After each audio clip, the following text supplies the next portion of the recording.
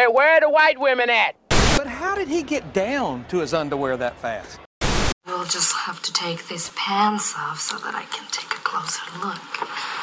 Still others evolved so much, they don't even need to wear pants.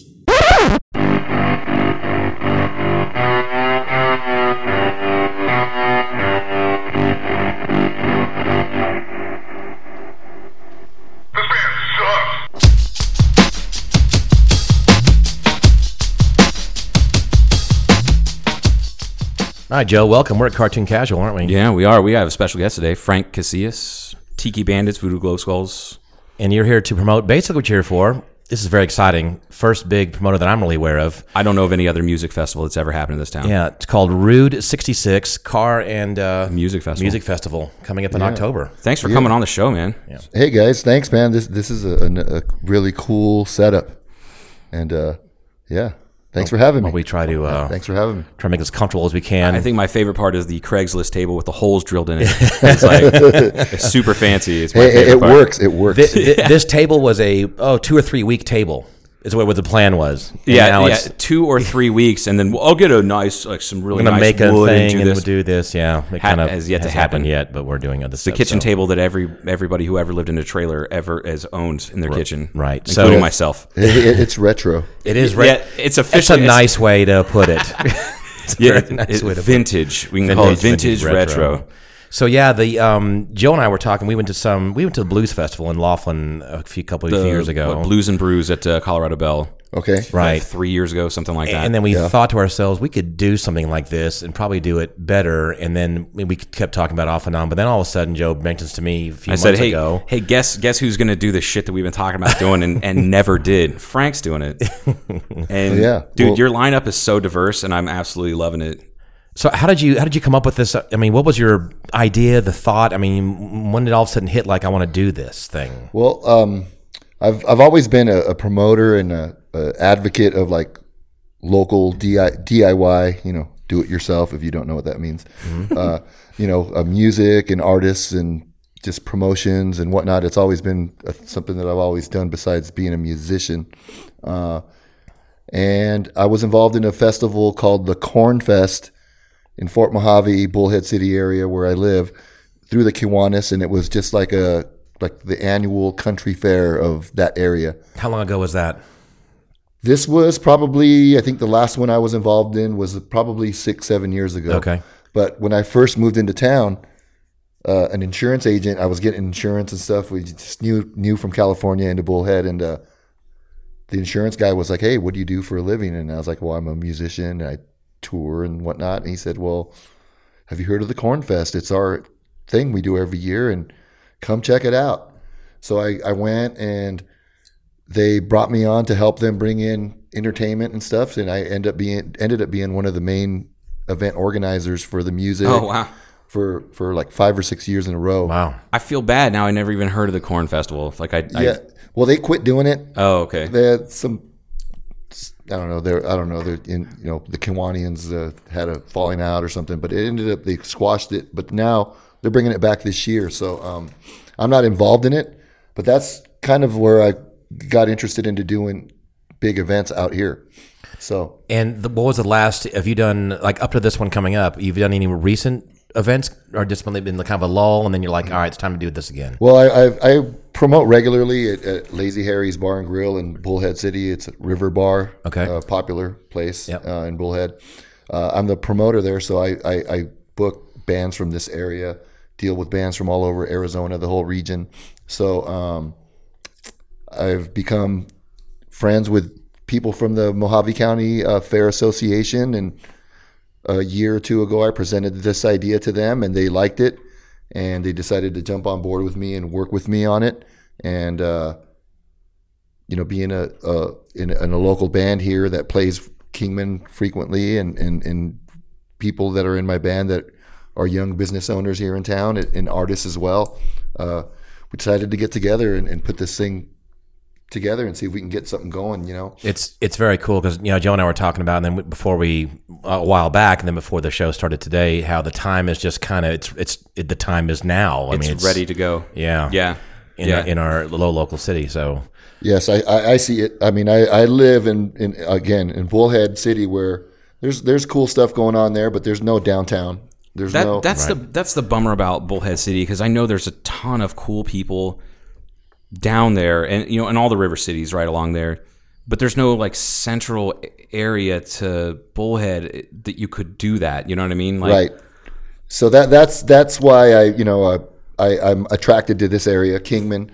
I like historical. I like historical places, and I'm really drawn to that, and I just have seen the art scene and music scene develop here. There's a lot of cool stuff going downtown. As we were talking before, we got on the podcast, it was a ghost town maybe a few years back, and now you got so much cool stuff going on. So it's amazing. And another thing, we were, like you said, we were talking about, like, the last time that there was anything really cool going on downtown was the House of Sound, and that was it. Right. And and that petered out after less than 2 years, I think it was open. But man, there's tons and tons of cool bands that came through. When was House of Sound? When did it finally leave? It 2001, I think. Did we talk about that?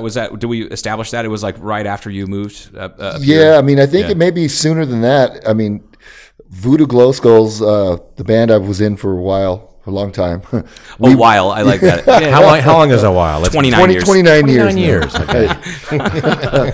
We were supposed to play there, and our colleagues, Guttermouth and bands like that, had recently played there. And then when we were scheduled to play there, it suddenly just got shut down. So we never really got to play there. And it's too bad. And I'm just thinking back to when I was like 17, 18, 19 years old, going, God damn it, I always wanted to see Voodoo in my hometown.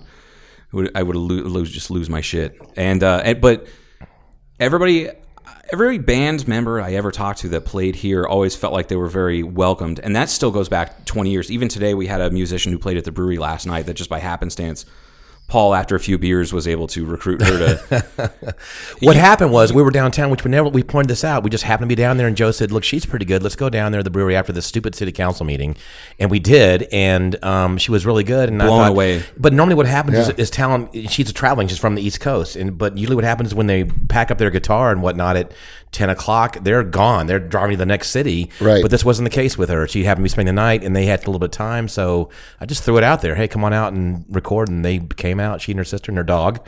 And the dog, yeah. Yeah, that's and I really love cool. That. Yeah. Yeah, and then that's awesome. That helps, obviously, the podcast and everything downtown. You get different art coming through, and I mean, it's very, very cool. And art begets art. It really does. Yeah. And you have to have those certain, I guess, I shouldn't even say venues, just the culture and the people to help promote it, and it just it gains mass and gains momentum. And this festival, I think, is going to put some real staying power when it comes to the scene. Yeah, we're hoping so. You've got so many. I mean, there are obviously a lot of Route 66 festivals or related festivals here in Kingman. You got Andy Divine Days. You got all these traditional things that have been going on for many, many years. But now we've got a whole new generation. The millennial crowd, kids, younger people, in that are into different types of music, and being able to still represent and try to, like, how would I say, just appreciate the culture and the art that's in town and stuff. And then still just give it like a modern twist. Is kind of like a little bit of polish, like just kind of brighten things up and a little bit of, like you said, a modern twist. And I love that, especially looking at the lineup. And I swear there's actually a band on here I just noticed. I didn't realize Savage Cat was playing. I just saw that. I saw those guys at Timeout Tavern 10 years ago. I love those guys. Yeah, and that's another thing we're trying to do is we're trying to make this a grassroots vibe and give a lot of love to not only the local bands, but like the regional bands here in the area. So we're trying to just get people to come out and support the local stuff first, and as this thing grows, we had some big names that we were trying to bring in for this, but this being our first year, we decided, let's not get in over, our heads and just try to make it more of a grassroots local thing. And there's always going to be people that are going to, like, the artists are going to go, I don't know, let's see how they do the first year, and we'll come back for the second year. Right. Which sucks, but man, that's how you do it. And it's not like you got a pretty deep lineup. This is going to be great. So, by the way, I had to, before we forget, October 14th. Yes. October 14th, Saturday, and it's going to be at the Mojave County Fairgrounds, same place where they do the Mojave County Fair. And we're going to have like 13 different bands throughout 3 stages. A car show that's not just a classic car show, but we're opening it to different types of cars. If you got a mini truck, a lowrider, there's different trophy categories. So I want to bring my 2001 Ford Ranger that's Yeah. bone stock, Yeah. and the tailgate doesn't open. I'm going to bring that. That's my custom bit. Is the tailgate doesn't work? So, we're just trying to make it a fun thing, not exclude anybody. Yeah. Well, that's what you have to do, because you do that, especially this is a huge car town. We know this on 66, and Kingman's a big car town. So that's a smart thing, obviously, to do, is involve the automobile people locally, and then you have to come out with some really cool, interesting, funky music that you probably haven't heard before, and it's going to grab some people in some new interest. And that's the whole idea, have this synergetic thing that's going. It's really funny downtown. A handful of years ago, I remember I was talking to someone when I first moved here, when downtown was dead. We talked about this not that many years ago. Right. As well, Kingman doesn't really want that, and it's not that people won't support it, but that's total horseshit, because it is. But so that kind of was the negative vibe, that because it wasn't there, no one wanted it. That's not the case. It just needed the right mix of people to ante up and do it, and it's going to be kind of a synergistic thing where it's going to build. You can't which is doing right now. You can't just sit back like you and I did and talk about doing a music festival, and then Frank actually needs to do it, and that's exactly what. And that's exactly what happened, man. And it's gonna kick ass. I'm super stoked. Well, and here's what is amazing too, is that this is true with so many things, that people look to someone else. They think, well, someone should do this or someone needs to do that.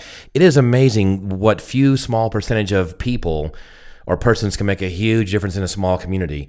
You take one person, possibly like yourself, to step up, and then this makes it happen, because everybody else doesn't do it, and it doesn't mean that it can't be done. It just, you had the will and desire, the background, Right. And you said, we're doing it, and that's all it takes sometimes to get a thing going. And we're talking about this with an aviation topic, but it had to do with air shows, not locally, but someplace else, where some key person who was involved years ago passes away, and then all of a sudden the air shows are gone. So that means that one person, that one linchpin person that made it happen. So it doesn't take, I guess my real point is, it doesn't take that many people or persons to make a difference, and this could make a big difference because we've been needing this for a long time. Yeah. I hope so, and I think we're going to be pretty successful at this first one. We got a lot of great people working with us. We've got Becca Parks, from Black Sheep Tattoo, and I'm trying to we're trying to invite the local businesses on Beale to help, not if they can't sponsor, just help us out with the pre-parties or whatnot, because we're doing events all around this thing, like the night before and the night of after it's over. We're doing an after party. We've got some stuff planned. So, and I'm sure you mentioned this to Tim also coming up. I guess, is there some things maybe? Yeah, no, I talked to him about it, and he's like, "Thank God they're doing a car show other than."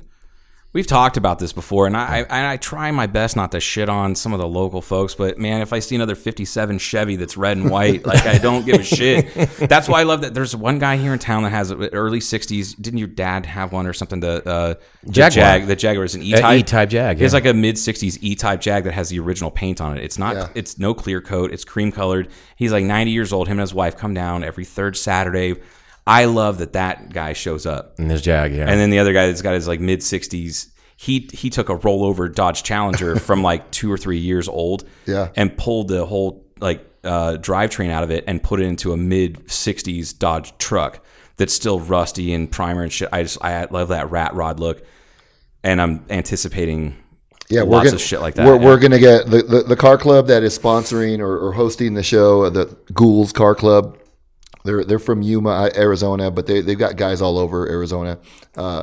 They're involved with the Rockabilly Reunion in Havasu and other events, and they go out there and they hustle and they bring that whole vibe. So we're definitely just that's why we're open to everybody, because we're trying to get motorcycles out there. Bring your hot rod, your rat rod, your mini truck, your import tuner, whatever you got. That sounds good. Shit, Paul, I wish you could get your plane there. Yeah. I could probably drag the fuselage on the trailer there. The guy doesn't pay me for it at that point. I just drag it down there. You saw the airplane part that was outside. I could just bring it there. Yeah, well, we'll just do a festival here too. So. Okay, good. It sounds like that'd be a good idea. A great idea. At the airport somehow we could make that happen. Well, I know who to go to help with the planning. So of these bands, who are you performing with? Looking at just the Tiki Bandits? Yeah, I'm in the Tiki Bandits band. We're 50s, 60s cover band, but we do our own punk version of those songs, and that's how I started hanging out in Kingman. You know, when the band first started, I had members. Well, I still have members that are in Kingman, but we used to practice here when we first started the band, and we'd hang out downtown after rehearsal, and we played Black Bridge. Yeah, it was one of our first anniversary That's when party. you freaked out. What was going on? That was the first time I freaked out, and it was like, all right, I gotta talk to Frank Voodoo. I gotta get this shit over with. It was bad. I was like, Mr. Voodoo. I was 13 again. I shit you not, and people were just they're making fun of me. Like, you guys don't understand. Dude, like, music was really important to me. But anyway, I digress. Where are you from originally? Well, I'm from Los Angeles, but I was raised in Riverside, California. Okay, that's where you really grew up. Okay, that's where I started my musical career with my brothers, and we started, Voodoo Glow Skulls, which is a well-known ska punk band. Oh yeah. Now we say Los Angeles. You mean Los Angeles proper, or some? Well, I was born in East LA. No, I was born in East LA, and then lived there when I was young, and then my parents moved us around. We moved to Santa Ana, California for a few years, and then my folks moved us to Riverside, and it was like moving from Orange County to Riverside. It seemed like we were moving to Texas or something. This was like in the 70s. It's like, where are we going? Out there. My parents were from, they were born and raised in Santa Monica, so I spent some time in Southern California with my grandparents, stuff like that, but it was... I always kind of like hearing about Southern California, these little places, and a lot of people are obviously from these areas, and it's kind of a big town. Yeah, LA, it's big. Check it out. There's like 50. Go there sometime. If you guys have never heard of Los Angeles, California, you should go there. But yeah, we lived there and grew up, and we started this band and became successful in the 90s. We did some cool stuff, and we managed to carry us for 29 years, Amazing. So then I went to the river one day on vacation in between tours, like in 2001, and I just kind of fell in love with like the whole area. Yeah. And I ended up buying a house 2 weeks later and moved and just picked up and moved. It was that quick. Yeah. Wow. I was on a weekend camping trip at Davis Camp down in Laughlin area. Yeah. And by the third day in, I was already picking up real estate magazines at the supermarket and whatnot, and just checking out property value and everything. And I'm gonna guess you weren't checking this out during the middle of the summertime, though. I'm gonna guess it was probably It was early summer, so it wasn't quite hot. Was it? Okay.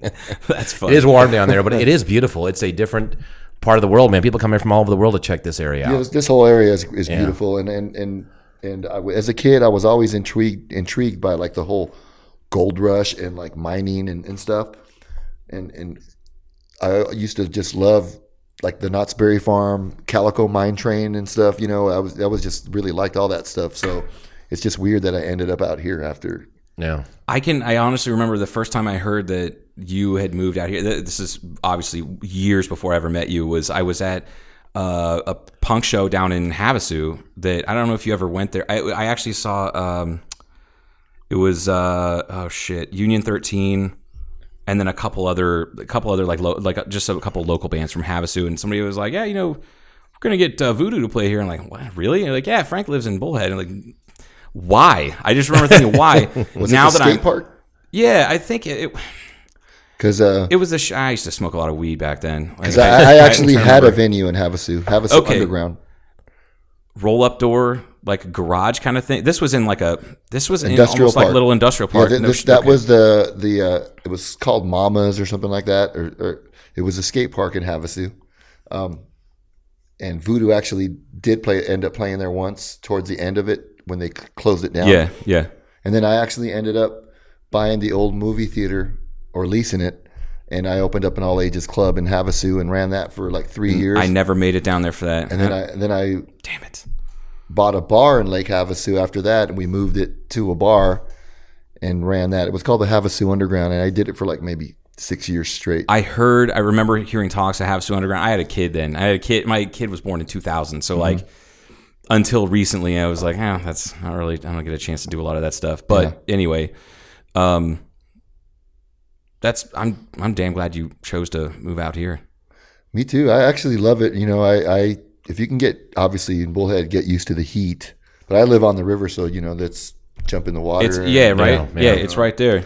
You're like right on the river? I live right on the riverfront street. I don't live on the river bank, but I live across the street from riverfront homes. So, and I have access to the river right. It takes you 20 seconds to jog over there and jump in the water if you need to. Yeah, there's a dock, a private launch, and a little park for property owners there. Okay. So yeah, I have a good time. Right, sounds all right. Yeah. You moved from Riverside to the river's side. Oh, yeah, I did. See what you did there. I did. That was so corny. Yeah. But it's the real Riverside, because you go to Riverside and like the Santa Ana riverbed is like dry. There's no right. water, Yeah, like there's no Riverside where there's no river. I love it. So you've been planning this actual planning for a couple years then. Yeah, kind of. Yeah, it came, the whole mind, because Tiki Bandits, our band, we've been playing around Kingman, and we've met some really cool people. James, who is one of the main people at the Mojave County Fair, brought us on to do some events for him, and we played the fair last year, actually. And I pitched it to him. I was like, hey, I want to do this festival, and I have this idea. And immediately he was like, hey, let's do it. Let's talk about it. What do you want to do? And we had a couple of meetings and just decided to just go for it, And so yeah, we're just, I managed to get some sponsors and a few people that I know through working with Voodoo and these, in the music industry and trying to put it together. And so yeah, we decided to just go for it. And the fair is giving me they're working with me on this event, making it easy for me to go in there and make it happen. So that's fantastic that they kind of not so much fast tracking it, but working with you, because I'm sure you've run into stuff like this in the past where people will just say, all right, well, you do all the work and then we'll let you know if you can or can't, man. But if you can get somebody to help you, that's awesome. It makes a big difference. So that makes it a lot easier for a promoter, from instead of having to come in and Have you had any major hurdles yet at all? Like any big stumbling blocks? Like, oh fuck, that's gonna be a bitch when we get to that point. No. So far, everything is come together nicely. We're in the process of doing all the logistical stuff, like the insurance and the permit for the city and stuff. But I mean, since it's at the fairgrounds, which is already its own, it's kind of its own entity. Like they have their own liquor license, they have their own this, have their own that. It's. I don't think we're gonna run into anything there. We happen to know a lot of people that are involved in this. Like the Chamber of Commerce is completely supporting this event. Oh, that's great. Good. That's good to hear. And stuff like that. So, I like you guys said earlier, I think this area is ready for something like this to happen. And, a lot of the bands that we have, a lot of the artists, they're like rockabilly and surf, and they're playing music from the era back in the day. Of course, yeah, just with the new modern, with their own modern thing, Right. So it's not like we're having a bunch of crazy music and stuff. It's still traditional stuff, but with its own modern twist. And we're doing a Miss Rude 66 contest as well, which is like a pin. It's going to be a pinup girl type of contest, and that's cool. Local ladies, join and sign up for it. Kind of like you'd see on like a nose art of an old aircraft or something like that, like a pinup, kind of the old style look. What do you want to call this? Remember, it's pinup. That would be it. Yeah. And we got a lady, Candy K. She's like a popular pinup figure. You know what would be perfect for this? I'm sorry, this look. I'm telling you, Sarah Ferry could pull this off. She absolutely big could. time. She's got the face. She got the structure for it. She would love to do that kind of shit. Yeah, and we're going to encourage. And I assume it's 18 up or 21 up. Yeah, it's going to be 18 up. We're kind of putting it not last minute. We're putting it together with this girl, Candy K from Phoenix. She's an event promoter. She's a pinup girl and she's a model. She's going to host it. She's got lots of fans. And she's the one that's kind of structuring it for us.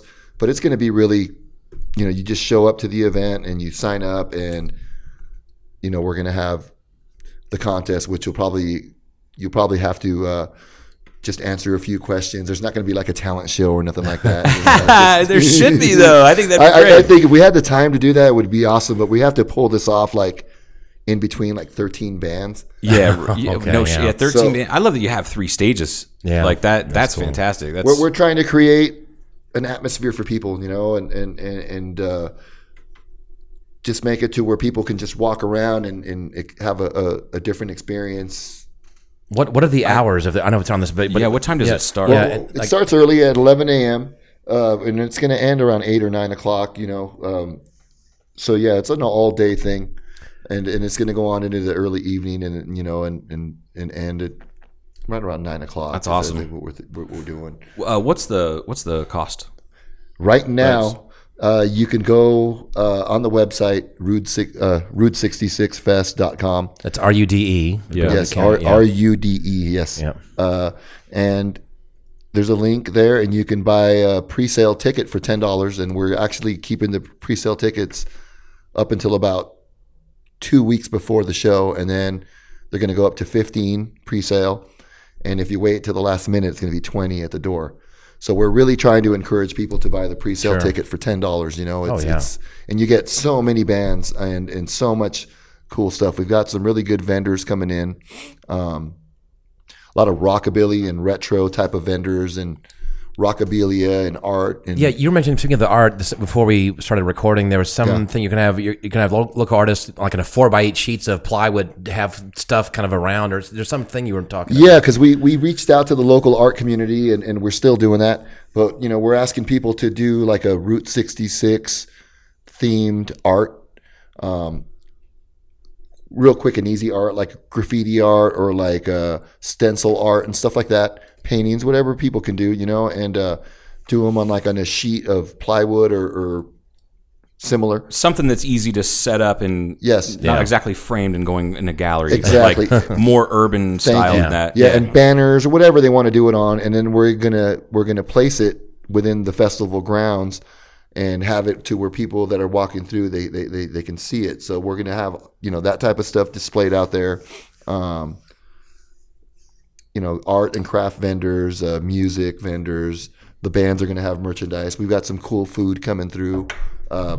Hooch's Kingman Grill, they're jumping on as sponsors, so they're going to they're going to be doing the barbecue. Oh, that's awesome! And so yeah, we've got some cool stuff planned. It's coming together pretty good right now. And some vendors coming up from the river also coming up. Yeah, we got people from Parker coming up, Crossbones Clothing. And just a lot of the vendors that pretty much go around this whole region and do several, different events, different festivals and fairs and stuff like that. Yeah, there's like a whole circuit of people that do that, and we're going to be targeting a lot of the vendors from the Mojave County Fair as well, because that's like exactly a month before our deal, and so we're going to be there having a heavy presence, handing out these flyers, and trying to invite some of the vendors to come back, the ones that we think will fit what we're trying to do, and stuff. So. Yeah, we're excited about it. I think it's going to be a cool thing. Oh man, I'm super stoked. I think it's going to be great, and I think you're going to be pleasantly surprised with just the outpouring of support of people that are going to show up. I think it might end up being a madhouse, because people are starving for stuff like this. We hope so. Yeah, let's hope so. I mean, we've got just about. I'm not going to say we got all the cool local bands, because there are so many. Oh yeah, there's cool a lot. Bands. But we managed to get like you mentioned earlier, like Savage Cat. Bands that have been playing this whole river and area for years. And just to throw a few, like Lonesome Dick, I love those guys. Rebel Set, Surfside, Swank Bastards, Simmer Down. Those guys are kick ass. I like Simmer Down. Yeah, right. And just a few, but I want to get an electronic copy of this to post up on our the flyer to put up on our Facebook page and Instagram and all that, and we'll promote the hell out of it. Yeah. And the website is Rude66. Yes, Rude66. It's RUDE 66 fest.com.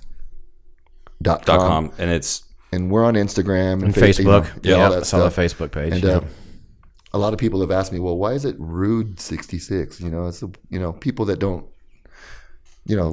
rude is like a word that is associated with like the ska. Rude boy. You're right. Exactly. And a lot of people thought originally it was going to be like a ska festival, but and we do have some ska bands playing, but I just think just throwing rude in there just makes it edgy and just makes it more like I agree. You know what I mean? And it's a good play on words. It's Yeah. a pretty brilliant play on words, actually. Thank you. Yeah. So we we're hoping that it works out for us, man. And you guys, thanks, for jumping on board, and we want to make you guys a part of it too. So it would be cool if you guys could set up like a station. I love that. And people just come by and we'll just interview bands and I like dump that idea, sodas on us. Like, yeah, you guys. They're like, hey, you guys are dickheads, and then just splash it. That would probably happen. Maybe a cartoon casual dunk tank, a dunk tank thing. Kind of cool. Yeah, that's not like a that's no. I'm not doing that. You can do that. No. What's really funny, Frank, is we've been doing this for a little while, and we're getting a larger and larger fan base, and then we start walking around downtown.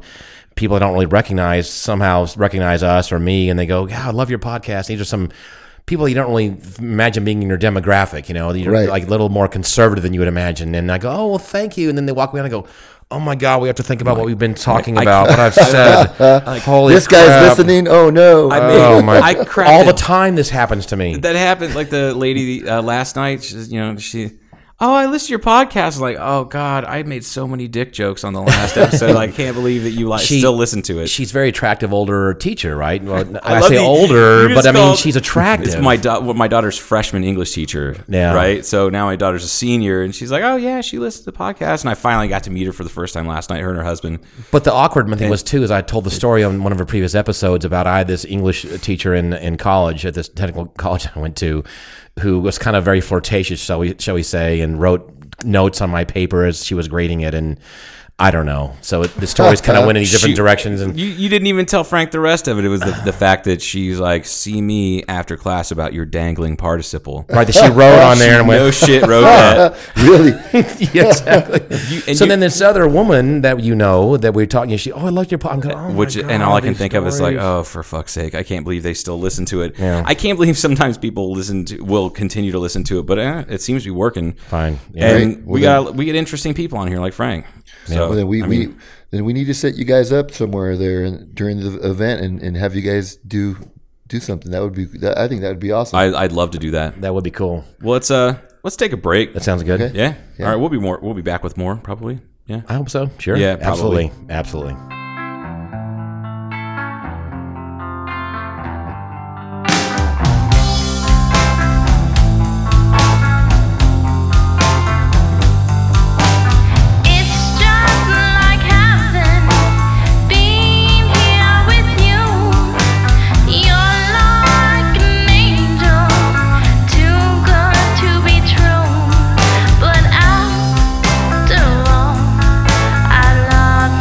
I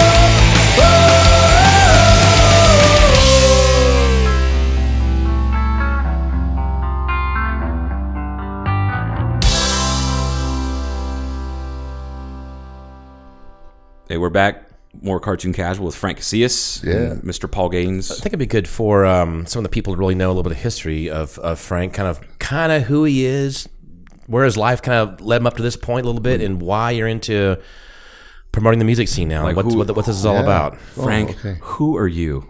Who am I? Okay, well, I'm the former lead singer. Up until recently, I was a lead singer for a ska punk band out of Riverside, California, called Voodoo Glow Skulls. For those of you that don't know what ska punk is, I guess you'll figure it out. Yeah. Ferme, Band Geek Mafia. Yeah. Check it out. High energy reggae music with rock and roll riffs and stuff, right? I guess you could say that. Do you hate the term ska core? Not really. I mean, we were us and the Boss Tones, I think, are kind of responsible for, and Murphy's Law and bands, and like we were kind of responsible for starting that whole scene. I would 100% agree with that. That genre, I guess you could say. Yeah, because there was no. Put it this way: there's nobody that sounds like the Boss Tones. There's nobody that sounds like Voodoo Glow Skulls. Yeah, that I can think of. Nobody, not even close to similar. So I started that band with my younger brothers and did that. We had some pretty good success back in the mid '90s when people were still buying CDs and listening to records. And records are coming back and stuff. But it's nuts that they're coming back. And they're like, I don't know. It's beyond me. I guess because I didn't grow up with records in the house, really. Yeah. Like, Mom had records, and they were always in the basement. We had CDs.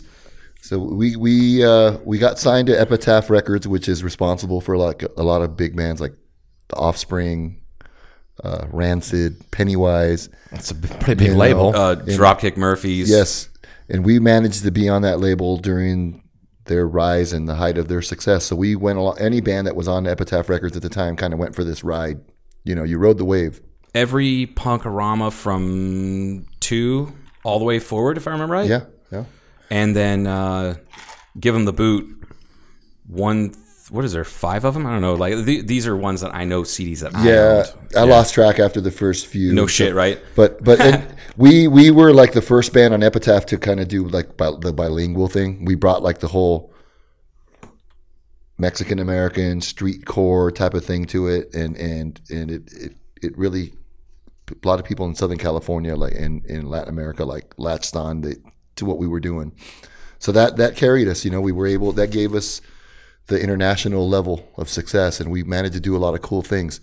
So just throughout the years, the band we opened a record store in Riverside, California, where we were from, and we had like a really small independent record store. And then like when Best Buy and all these big chains started carrying CDs and whatnot, it kind of blew us out of the water. So that kind of fizzled after a few years. But we managed it.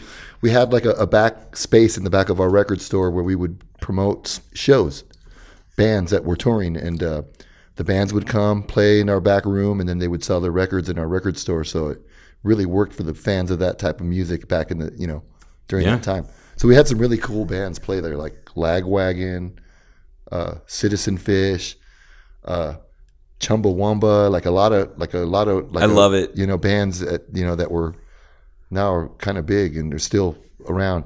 So anyhow, that's where I got into the whole promoting thing. It's the whole DIY, do-it-yourself punk rock mentality where you just put on shows in a basement, a back room, a living room, wherever, and that's how I got into the whole promoting end of things. And anyhow, throughout the years being in the band, I became the managing member of the band, dealt with a lot of the stuff between the booking agents and record labels, all the bad shit along with all the good shit, I'm sure. Yeah, not only having to sing on stage, but also having to handle that while everyone else is having a good time and whatnot. But I did it for years. I'm the oldest brother out of 3 that are in the band, so I've always had that big brother role, and everybody just kind of rolled with it, So many, many years later after that, in 2000, right around 2001, I moved out to this area, to Bullhead City, and kind of just felt an attraction to the area and came in and started doing some of those promotions locally around here, What was the driving factor to getting out of Southern California? Was it just kind of the rat race and kind of a little quieter, a little more laid back? Exactly. It was the whole thing, we were very busy at the time and always on the road, raising 2 children, and going on the road and stuff. I felt like there was no separation between being home and being on tour because it just was so hectic in California, the rat race, everything going on. Of course, yeah. People knew where I lived. People were random people knocking on the door. God. Oh, shit. Trying to give me demos and stuff because, we had some pretty cool stuff going on. Of course, yeah. And I just wanted to go somewhere where I could have that separation between family life and tour life. And that was the main thing. Just wanted to go somewhere where, and actually a lot more affordable than California. Yeah, no shit. I'm sure that's a huge driving factor. Yeah. There's Dave Chappelle. Yeah. Dave Chappelle's from near where I'm from, and he grew up in a little town called Yellow Springs. And he said he just did those 2 recent stand-up specials a couple months back that are on Netflix. And part of them was an interview, and they're like, "Why don't you live somewhere? Like, why are you flying 4 or 5 hours to LA to do a gig from Dayton, Ohio?" And he's like, "Because when I go to Yellow Springs, I don't have anybody fuck with me. They don't come to my house. They don't do that. I walk down the street and they still call me Young David. Right. There's still old guys at the diner that just call me David. I'm not some celebrity. Every once in a while, somebody will be there and go, 'Oh shit, you're Dave Chappelle. You live in a little tiny town in farm country.'" Right.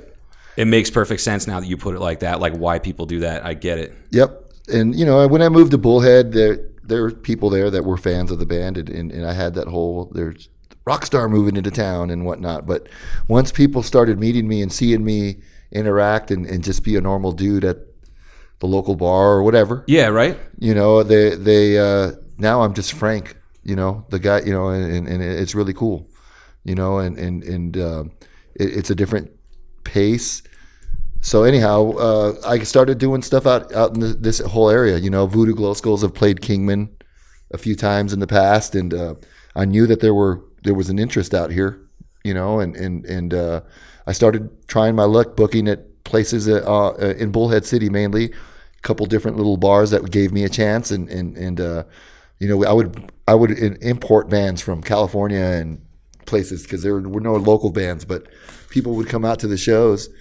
And just kind of developed my own little thing, and in between tours and whatnot, just always kind of getting involved in trying to help local art and always promoting your local scene, whatever the art scene might be. That's why, like, anytime I had back when to go back to the House of Sound days, downtown Kingman, there was nothing going on. There was no scene, and I had. My dad was very wise to say it. And I remember him telling me I was probably 17 or 18 and heard a bunch of my miscreant friends just bitching about how there's all these goddamn metal bands playing here. Nobody gives a shit about metal. Bring on more Guttermouth, more this, more that. U.S. Bombs, always played here. I'm sure you met Dwayne a million times. Oh yeah, toured with him several times. I had the opportunity to meet Dwayne Peters and actually met his mother, because she was on tour with them for some reason, and I thought that was cool as shit. But I talked to him one time, and he said he loved playing Kingman. I said, "Why the hell do you guys play? You guys have played here like 4 or 5 times this year." He goes, "We like playing here because everybody knows every single word to every single song. Yeah. And you guys are starving for something." And He said it felt like playing your like little brother's backyard birthday party or something when you're starting out as a band. And I absolutely love that. But like, anyway, to go back to the metal thing, there was all these metal shows there. You had once a month, there was a punk show at House of Sound, and I was bitching about it. My dad goes, "Support whatever the fucking scene is. You support it because the more you support it, the more people are apt to come in. It doesn't matter if it's a country band or this band or that band. More and more people will do it if you see that you're doing it." And I feel like you're doing that, especially with the festival. Yeah, I've tried my luck at a lot of things throughout the years in this area. I owned a couple venues in Havasu, and at that time, I struggled with it because it's Lake Havasu. It's not a big mecca for music and stuff, So it was hard to get people to come out consistently. Yeah. But now, many, many years later, I still see some of these people that were around during that time, and they remember what I did, and they appreciate it, and they bring it up to me. And a lot of this stuff I forgot because it wasn't a good time for me, because when you're a business guy, obviously you don't want to lose. But that's what it was happening. But the people remembered the positive stuff side of it, which was I was bringing bands that would normally not go to Lake Havasu. Right. TSOL, Guttermouth, all these punk bands and stuff. I remember I actually remember missing the TSOL show. Now that you bring that, thank you for that, Scar. Thank you. I was like, God damn it! I've got a job and I got a family and I got True Sounds of Liberty are playing in Havasu and I can't go. Yeah, anyway, so this whole thing, I mean, with promoting, this is in your DNA. You've done this all your life, really. Is promoted local bands and try to help out the local scene and that kind of stuff. It's part of you, and you're continuing on with it. Yeah, it's a new chapter now. I just recently left Voodoo Glow Skulls, and it was kind of, I'm not going to say a shock, but I left suddenly. I planned on staying through the end of the year. We had stuff booked, and just things have been happening behind the scenes, and besides the music. Guys in the band that would have been in the band for a while decided they were leaving as well. Not just me, horn players and stuff were like, we're at the end of our road, and it just seemed like there was more like a revolving door of people kind of coming and going with the band, and it just kind of, I'm not going to say it felt like we were going nowhere because the band is still busy and was busy, but just musically and artistically, I wasn't feeling it anymore, and I've got other things that I want to pursue, which is this festival, and just my I own the only bicycle shop in Bullhead City, and I do the skateboards. That's a Rad Stop. Rad Stop Ride Shop, yeah. Yeah.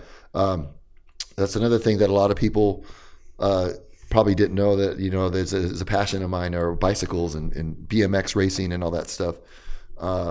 So I just decided I want to concentrate time on doing what I want to do, and a few things that happened on the road recently just kind of influenced me to make my decisions. So. Well, and there's something to be said for the wisdom in knowing when it's time to start a new chapter, and you can't start a new chapter until you finish the prior one. So that's right. Yeah, I didn't. I got some people that are upset with me. It's like, oh, how dare you leave in the middle of a tour and leave the band hanging. I did 29 years of this, and not only was I in the band, but I was the manager of the band, and I ran the career of the band for all these years. So I think I deserve to call it quits whenever I want to, and that's where I'm at with it. When you quit something with anything, and you decide you're done.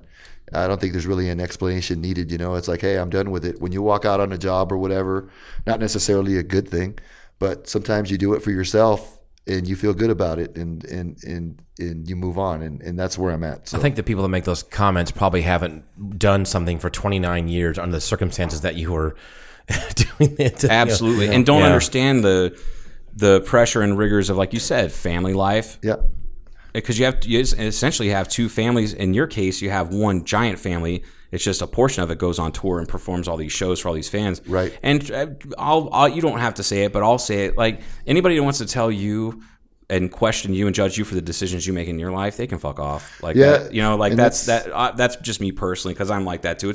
That's between you and your soul and the band. Yeah, what makes it hard too is two of the the other founding members of the band are my younger brothers, so it's family, and I want nothing more to be able to maybe just they got somebody to replace me, which is fine, and fulfill the commitments, and I hope it works out for them. The guy they got is a credible dude, and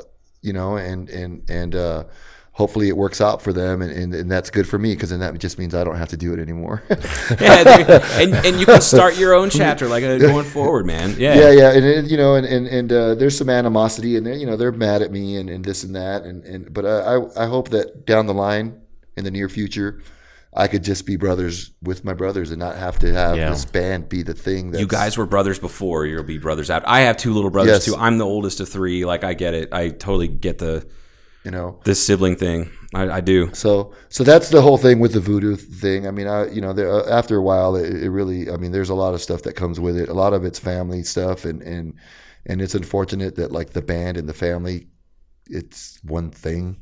It could suck for other guys in the band that aren't the family members. They're subjected to stuff that they shouldn't be subjected to, and I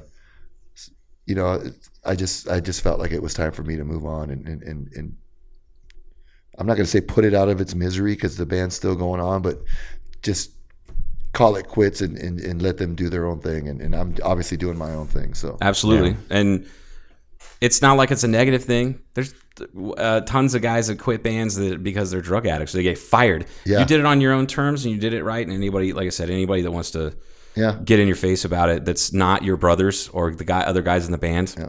They don't matter, and it sounds like you made the right choice, man. Well, thanks, man, and I'm totally appreciative of all the fans and people that are still supporting me, even those that aren't, they don't get it. Much love, and I appreciate your support throughout the years, because the music, I'm always going to be Frank Voodoo, and it's always going to be a part of my life. It's just that I don't want to be out there putting myself out there anymore, and I've got the rest of my life to enjoy me and my wife and my kids and my family, and that's what I've decided to do. So your bike shop it's in Bullhead, right? Proper Bullhead proper. It's right there on Hancock, right? Yeah, Hancock. Yeah. Did it start as a skate shop only, or was it a bike? What was it first? How did it was originally a bicycle shop. My son has been racing bicycle motocross since he was 3, and he's 18 now. So we had him racing. Okay. Up until like last year, he quit. He's going to college now, and he's kind of outgrown it. And I mean, he still loves to ride, but that's what got me into the bicycle business. I was always volunteering at the local BMX track. Actually, the BMX track here in Kingman, I was their announcer for like the first 6 months that they opened. Oh shit! I didn't know that. Yeah, I didn't know that either. Yeah. I'd come out there and announce for them and be there. I was their guy. Oh, right on. And so I was always been involved with that, and I decided after a few years, there was no really good bike shop in Bullhead, and I was already building bicycles for other parents and their kids and whatnot. Mm-hmm. So I decided to open up a shop and just kind of do something when I'm not on tour, just start a business with it. And so it's also a skate shop now too? Is that what you said? Yeah, because there's no skate shop in Bullhead City. Okay. And obviously those kids at the skate park ride those scooters and all that stuff. And I decided to bring that stuff in. So I'm just kind of a ride shop is what it is. Okay. So we do skateboards, scooters, repair all bicycles, and You've been doing retrofit stuff with electric.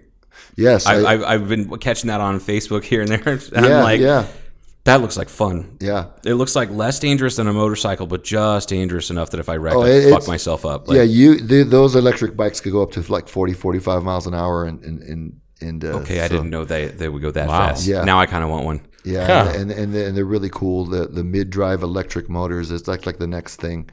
You can pretty much retrofit any bicycle and turn it into an electric bike. It's getting more efficient. The packaging is getting more efficient and everything. Yeah, like that. You can buy a full-on e-bike. That's what they're called. But they're going to set you back $3,000 to $4,000 for a decent one. But you can buy this motor kit for like $1,000 and turn your bike into an electric bike, and they're efficient. That's awesome. And stuff. So I've been getting into a lot of that. Bicycles are a passion of mine, and I grew up in the mid to late 70s running around on my BMX bike. So those are fond memories, and being on a bicycle and riding BMX back in the day taught me a lot as a kid. I can remember the first actual bike I remember owning that wasn't like a Huffy. It was a GT Dyno, and then I had a GT Performer, like 86, 87, something like that.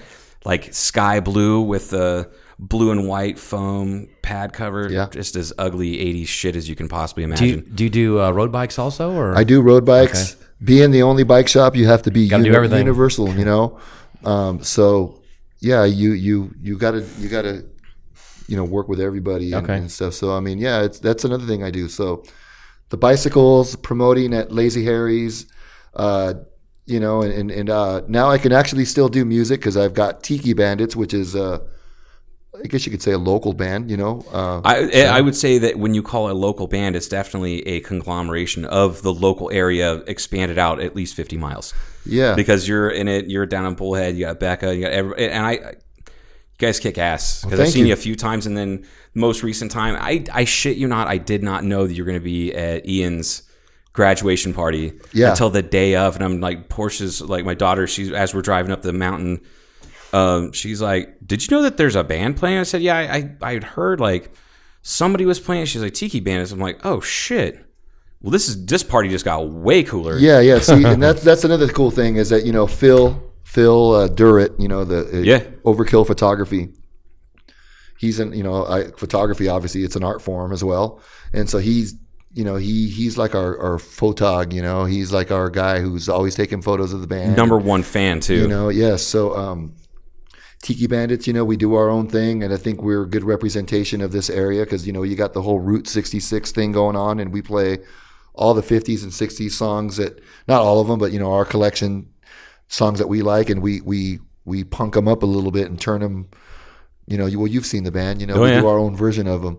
And so, it's become a really cool thing for us, and people are starting to embrace us locally and stuff. So it's fun. So I can still do music, just do it on my own terms, and, yeah, man, and still go home at the end of the night. Yeah, I'm not getting beat up by traveling. Yeah, no shit. It's like what my dad was an over the road truck driver for 30 years, and then when he got a day gig, he didn't know what it was like to come home and sleep on a Wednesday. You know what I mean? Instead of being gone 5-6 days or like a couple weeks at a time. I get it, man. Like it's exhausting. No, we're just talking about. You said flying out of South America. In Brazil, you said total. It's what 16 hour on or whatever. You literally get on a flight and like most people that get nervous or whatever. If you drink, you'll drink your cocktails, and then you drink it so much that you pass out. And those flights are so long to where you drink, you pass out, you take a nap, you wake up, and you're still not there, so you drink again. Yeah. You know what I mean? So yeah, right. I mean, it's just never. It just seems it's like an eternity, but I mean, it's rewarding when you get there because I mean, South America and people that don't get to see American bands and experience American culture. They eat it up. They eat it up, man. Yeah. Huge. Some of the biggest crowds I've ever played to have been in South America. What would be the biggest venue? How many? What was the biggest biggest crowd you ever played to? European festivals are really very big. I mean, you play in front of 100 to 200,000 people. Right. Wow, that's so insane. I mean, you'll be playing a European festival where a side stage, and there are several of them, is 30,000 people. Wow. Holy shit. Yeah. But I think the biggest show I played was in Chile a few years back. We played with Marky Ramon, his band. And I think in front of our stage during the time, there was like maybe 75,000 people. It was. How intimidating is that? It can be intimidating, but when you've been doing it for such a long time, you just kind of go through the motions, and when the crowd is so massive and they're so far away from you, you just, I hate to say it, but you got to just go through those. You got to throw your rock and roll moves, man. Yeah. You just go with it, and you hope that it's sounding okay at the other end, and because I mean a lot of these festivals, because there is an other end way out there. Those people watching you on a video screen, and well, put it this way: when we pulled up to the venue, people waiting in line to get into the concert were getting shot by a water cannon. Like they had like military police in these like water cannon tanks, like a military tank. That's just like a big water. Just to cool them down or to crowd control? Crowd control. Okay. Oh my God. No. It was not. I mean, and they were, and so when we pulled up, we're like, what the fuck? What the hell's going on? So we ended up playing this place, and it was just a big soccer field stadium place. The whole soccer stadium, the ground level was full with people, just as far as you can see. The sides, and when it's so massive like that, and you got so many people, it's a definite rush, and like I said, you just got to go through your rock and roll moves and be the rock star and pretend like you're like, fuck, I do this every day. All time, man. This is no big deal. You sound like, what's his name? Al Barr, singer for Dropkick Murphys. Yeah. When they go, like they'll play, smallish venues, 2,000 to 3,000 here in the States. But when they go to, when they go to Japan, they eat it up over there. Yeah. They played Budokan like 5 or 6 times. It's like, holy crap, 25,000 people venue, right? And they'll sell it out, and they'll play 4 or 5 shows 4 or 5 days in a row and sell out every single night. Like, I can't even imagine. But he in some Dropkick Murphys documentary, Al Barr was talking about that. He's like, you just got to pretend like this is what we do every day, and it works, and it's badass. And you got to learn to adapt because one day you'll be playing in front of that many people, and the next day you'll be playing in front of 150 people at a bar. What would you prefer? I prefer the small, intimate setting. The Voodoo Glow Skulls were always known for being like a interactive band with the fans. The crowd is a part of the show. Oh yeah.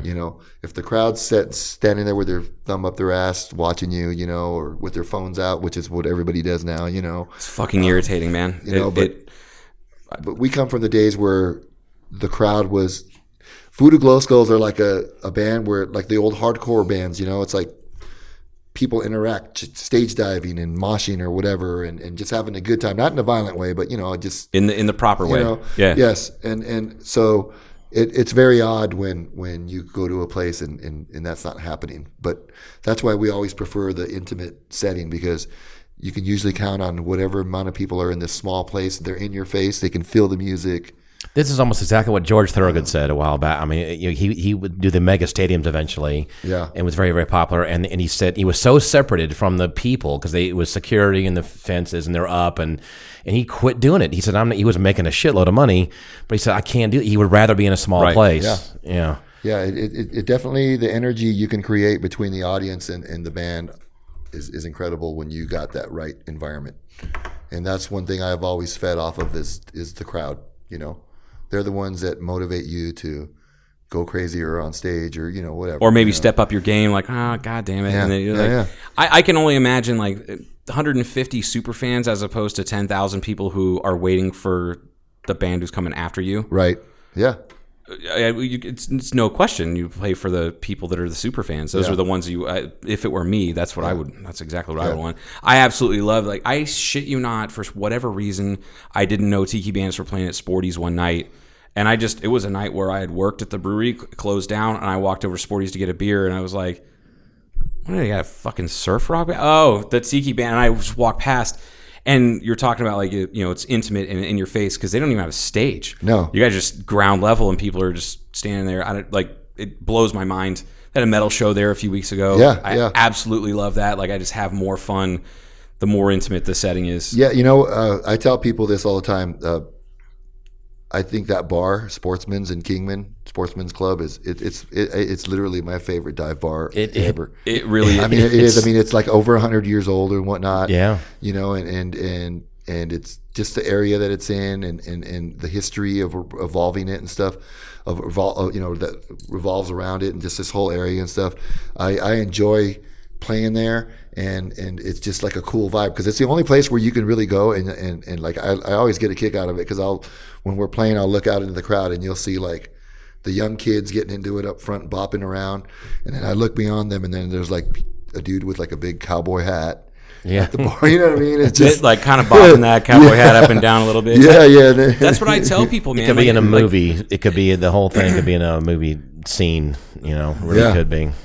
I always tell people that Sporty's is a dive bar that's not pretentious. Right. That knows it's a dive bar, that knows that it smells like piss. They know that the locks on the bathrooms don't work. Right. And that's what makes it awesome. Yeah. And that and the people, because you'll see, I've definitely seen doctors, nurses, homeless people, punk rockers, metalheads, cowboys, all partying together. Yeah. And then you have the other thing that's my favorite part. My favorite aspect is that's the after hours bar for everybody who's in the service industry that works downtown Kingman. Right. They go there and bitch about their customers. Yeah. And that's one of my favorite things to do is just kind of vent, sit outside, chain smoke cigarettes, drink cheap beer, cheap cocktails that are going to make you feel awful the next day. But you're having a great time at Sporty's because it's everybody. It's a good cross section. Yeah. So it's a close. I tell you, what's the dive? Not the dive bar, but the up in Vegas. It's, Double Down. Yeah, thank you. God damn it, I can never remember the name of the Double Down. Mostly because I leave there fucked up. But like, that's another place. It's the Sporties of Vegas, as far as I'm concerned. It's dirty. It's filthy. You can cuss out the bartender. They cuss you out. We were just talking about Sporties with the last earlier today. Just truth be told, we had another musician here. When she was here, we were talking about. You tried to recruit them last night to go to Sporties. Go to Sporties. And they're like, nah, we need to get to bed. And I'm like, we need to go to Sporties. Like I always do my best to get people to go to that bar because it's fucking awesome. Yeah, I love it. And then meet some good people there. And then consider that like for Tiki Bandits. That's like that's the hub. That's your like you would be like the house band, so to speak. Yeah, because I just think that place like you said, it kind of brings everybody together. And if you're there on the right night, man, a lot of cool stuff happens, and it's just, it's a good representation of what's going on here now. Have you ever been there on a random like Tuesday night or like a Wednesday night? And then all of a sudden, you're like, where did all these fucking drunks come from? Yeah. That's everybody that works weird. And you look around and go, but I'm here. And then you're like, I'm a drunk. I am one of those people. Yeah. No, it's the go-to bar for almost all the people I work with at the hospital. Yeah. Because we work random weird days of the week. So we're working 12. Some of us work nights. Some weird of us work hours, days. yeah. And then you have like the doctors and nurses that work ER that just want to blow off some fucking steam. They open up at 7 a.m. so you can go there after a night shift, which I've done before. It's one of my favorite things to do. Yeah, dude. Liquid breakfast is what we call it. Yeah, and I've ran into Europeans in there, man, partying. They absolutely love it. They love it. All the tourists love going in there, especially the Europeans, because they're like, "Oh, this bar is disgusting. Can I have another Coors Original, please?" Yes, but they love Route 66, man. Oh, absolutely. they are crazy about Route 66. Absolutely, yeah. So speaking of, to round this out, we need to go. You got some more promotion to do tonight, Esmer. You're going to go around and talk to some of the bar owners. Go to Sportsman's, man. And I think I go to the brewery also, to Blackbridge, and talk to them about some stuff and get this thing promoted properly. Oh yeah, and I'm gonna get some of these flyers to put up at the brewery. So I work there tomorrow at the brewery. So we've got a bunch of stuff at Black Sheep Tattoo. That's gonna be our main ticket place where you can actually go there and buy tickets. They'll be available in a couple of weeks, and they're helping. They're doing a lot of the local promotion since I live in Bullhead, and they're here. So yeah, you're going to be seeing a lot of presence, and we're going to be going around handing out stuff and just letting people know, that we were serious about this event, and giving out tickets, raffling stuff off, T-shirts and whatnot. There's going to be a lot of street level promotion going on, which is the way to do it these days. It so really let's see the name again and the dates. Rude66fest.com, Rude66fest on Facebook. Yep. October 14th. Starts at 11 a.m. All ages, obviously 21 and up to drink. Pre-sale tickets $10. Yep, early bird tickets right now. If you go to Rude 66, that's RUDE 66fest.com. We got tickets for $10 right now. They're going to be $20 a day of the show. So, I encourage people to come out. And if you have a car and you want to show it, any type of car, we have different categories. You can go on the website and register your car right now also for like $15. And that includes the wristband to get into the show. So you're basically paying to get into the show, and your car, you show your car. And you get parking that's a little bit better than... Yeah. And this is right? Motorcycles too, right? Everything. Motorcycles. We have a motorcycle class. Okay. And we've got, I think, 10 different categories: best air-cooled, best lowrider, best mini truck, best classic, club pick. We have a Miss Rude 66 contest for pinup girls. We're going to do that. Lots of cool art, some food, and 3 stages of a bunch of really cool bands that are preserving music that was from, the Route 66 era, and we're just doing it in a modern way. So it's going to be really fun. It's going to be kick ass, and I can't wait. I can't either. Yeah. So thank you very much for coming in. Yeah, thanks, Frank. Man, we really appreciate it. Thank you guys for the opportunity. It's been a lot of fun. Learned a lot too. Rude 66 Fest, man. Yeah. And people, go listen to Tiki Bandits if you ever see them playing. It's a fucking spectacle. They're great. Thank you very much. All right, that's all for us. Good night, folks. Bye. Thank you, Frank.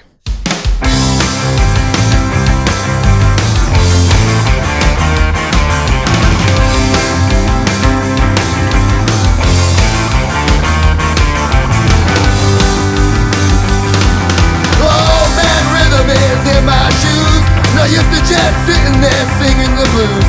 So be my guest, you got nothing to lose. Won't you let me take you on a sea cruise? Ooh, baby, ooh, baby, ooh, baby. Won't you let me take you on a sea cruise? Feel like jumping, baby, won't you join